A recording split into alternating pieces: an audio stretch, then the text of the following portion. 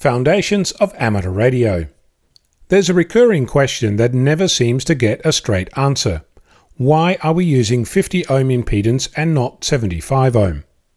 The more people you ask, the more answers you get. There'll be commentary about standing waves, SWR, loss, incompatibility, soldering, cost, velocity factor, diameter, susceptibility to noise, and the list goes on and grows. The more people you ask, the longer the list. Of course, as time goes by, people remember stories told to them, guess, or even, make stuff up. To steal a phrase, why is it so? In the 1930s, when most of us were not even the apple in the eye of their parents, let alone their grandparents, coaxial cable was being developed for kilowatt radio transmitters. There are two aspects to consider: the amount of loss against the length and the ability of coax to handle power. Without going into the maths, there's plenty of that online, the lowest loss for air dielectric cable is 77 ohms. If we look at the peak power handling, that occurs at 30 ohms.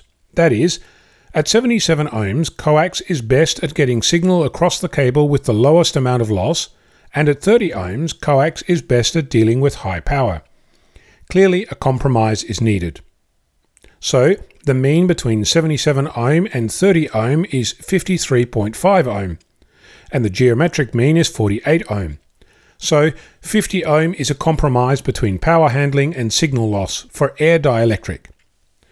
So obviously 75 ohm is used for TV reception and not for transmission. Except it ain't so.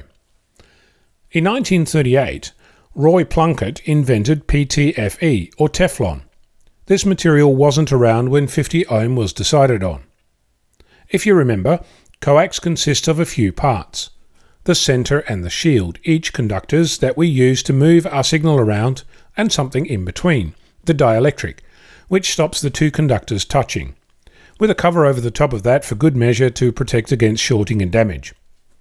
The dielectric can be an air gap, or some form of plastic, like PTFE.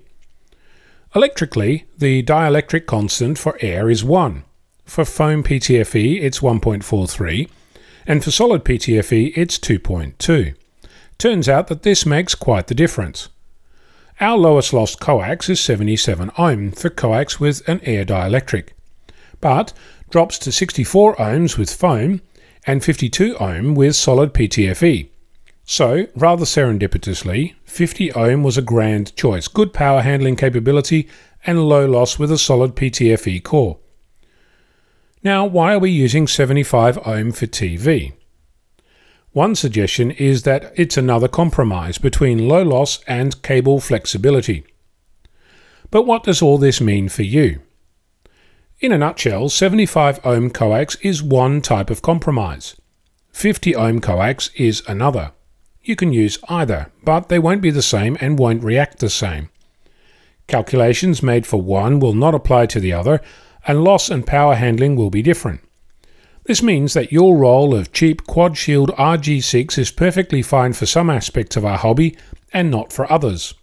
Here's an interesting tidbit to tide you over until next we meet.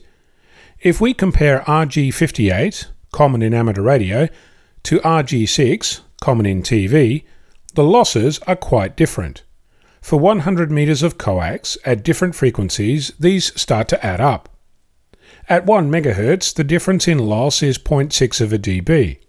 At 10 MHz, it's 2.2 dB, and at 145 MHz, it's 10.7 dB. To be clear, the loss for RG6 is lower across the board. This really means that you shouldn't be afraid to experiment.